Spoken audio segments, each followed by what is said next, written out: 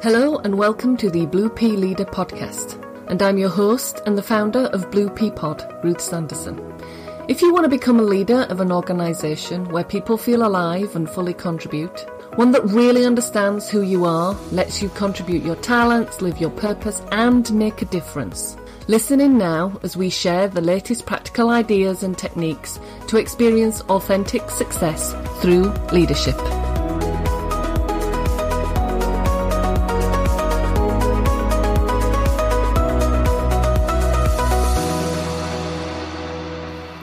Hello and welcome to this week's Blue Pea Leader. And I'm going to talk about something that has cropped up quite a bit in some of my leadership workshops recently. Where I've given it a name. I call it busyfoolitus.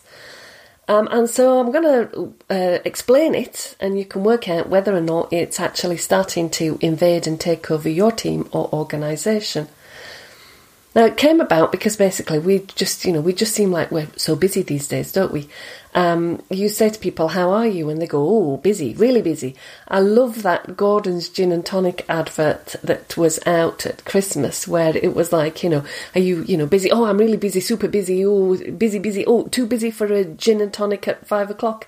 Oh, no, not that busy. Not too busy. There's almost this thing about, ordinary busy is just not good enough these days to win a badge of honour. Now we have to be crazy busy, manically busy, super busy. And this disease of busyness seems to be on the increase. And, at the end of the day, if nothing else happens, if it's left unchecked, it actually leads to inefficiency, higher costs and burnout. So I call it busyfoolitis just because it sort of, I don't know, it makes fun of what it really is. But it's variations, you would say, upon a theme of, when I turn around and say to people what's been happening, they would say, well, it's another week of meetings, site visits, email, etc., writing presentations, this, that, the other. It's like a long to-do list and I've just not achieved what I wanted to do. Now, one senior leadership team recently that I was working with was discussing ways of helping their staff deal with this busyness. And the suggestion at the time was, well, how about a time management course? That should help them sort it all out. And I said, well, it might, but let's actually look a little deeper at what might be the source of this behaviour. And then we can work out whether or not a time management course is indeed the answer or part of the solution. So what is busyfoolitis? It really is. It's when you're always in action, doing things. You have a to-do list that seems to get longer, not shorter. The critical aspect is that you can do all of these things on your list and still achieve nothing as a result. Now, whilst we can't always see the direct link between an action and an outcome, overall you do get some indication of the contribution factor of that action. So let's look at an example. You could spend your day going from meetings to sending and replying to emails, instant messages, writing a PowerPoint deck or a one-page summary for a meeting, and upon reflection realise that nothing is different. So Pareto's law says that 20% of our actions will result in 80% of our outcomes. So our focus then, of course, is working out which of our actions make up that 20%. Now, here's just one of the everyday habits that provides the perfect breeding ground for this busyfoolitis to spread. Meetings. Or in this case, the first part of it is having no meeting agenda or a poor meeting agenda. Because let's face it, all meetings have a purpose. There is some reason or outcome for everybody getting together.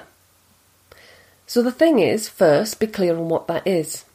That way you know who needs to be there, what you require from them as their contribution, and how long you expect this to take. Then when you construct the agenda, you can pass on that clarity in your invitation. So your thought process might run something like this. The meeting's on the 27th of May and it's going to review the progress of Project Jalopy, and we're going to decide whether we invest in Solution X or Solution Y. So Bill's going to spend 10 minutes updating us on the results of the recent perfume study. There'll be 5 minutes for us to do questions, and then we'll move on to Sandra, etc. And after we've heard from Bill and Sandra and Annika, we'll be able to decide if we invest in X or we invest in Y. And that final decision should take no more than 20 minutes to conclude.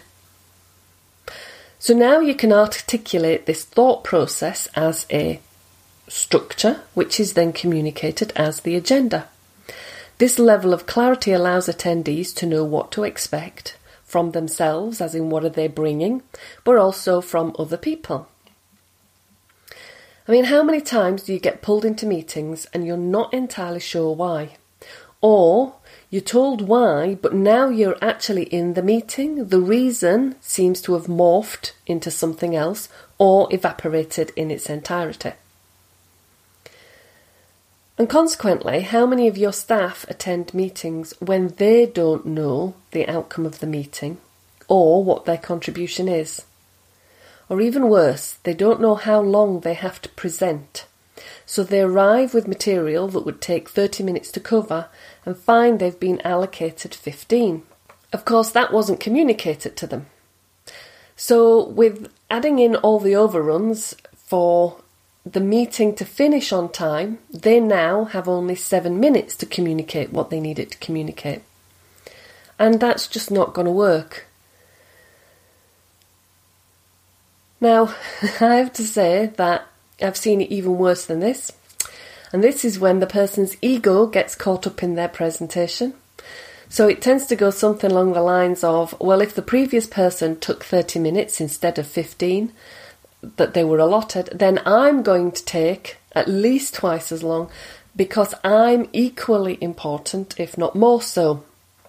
And thereby forgetting one of the signs of a great leader is somebody who can bring a disaster back on track and deliver it to success. And that skill includes meetings too. The other thought, how many of your staff stay in meetings when it's clear they've lost their way or the purpose has shifted within the first 10 minutes and they're no longer clear if they're required to be there or not? I mean, that's the simple, just, asking some questions and then making a choice as to whether to stay or not. I appreciate that in some cases, staff will turn around and say, well, given the other people in the room, I felt that had I got up and left, it would have been a career-limiting move. That's okay. But at least then they know why they've chosen to stay rather than they just stayed without thinking about why they've chosen to stay in the room. And of course, how many meetings get hijacked by a favourite subject, the current hobby horse of the moment? You notice this because suddenly there's lots of energy and discussion in the room, but if you'd sat back and listened, you'd have realised that the conversation was actually going nowhere. Initially, it may have had some loose connection to the meeting, but it's now veered off and it's well and truly got a life of its own. I mean, having facilitated more events and meetings than I can remember, I've seen more of my fair share of the above. In fact, I would say stick me in a meeting as an observer and I can tell you who the great leaders are. And the one thing I'm going to say is title doesn't necessarily denote anything here. But I can tell you who the leaders are in that meeting. So if 20% of your actions deliver 80% of your results, you could spend time documenting all of your activities throughout the day and see which produced. Then again, you could get clear before every action as to the point of it. What will be different afterwards? Then keeping that in mind as you undertake the activity, you'll have instant feedback as to how far on or off track you are.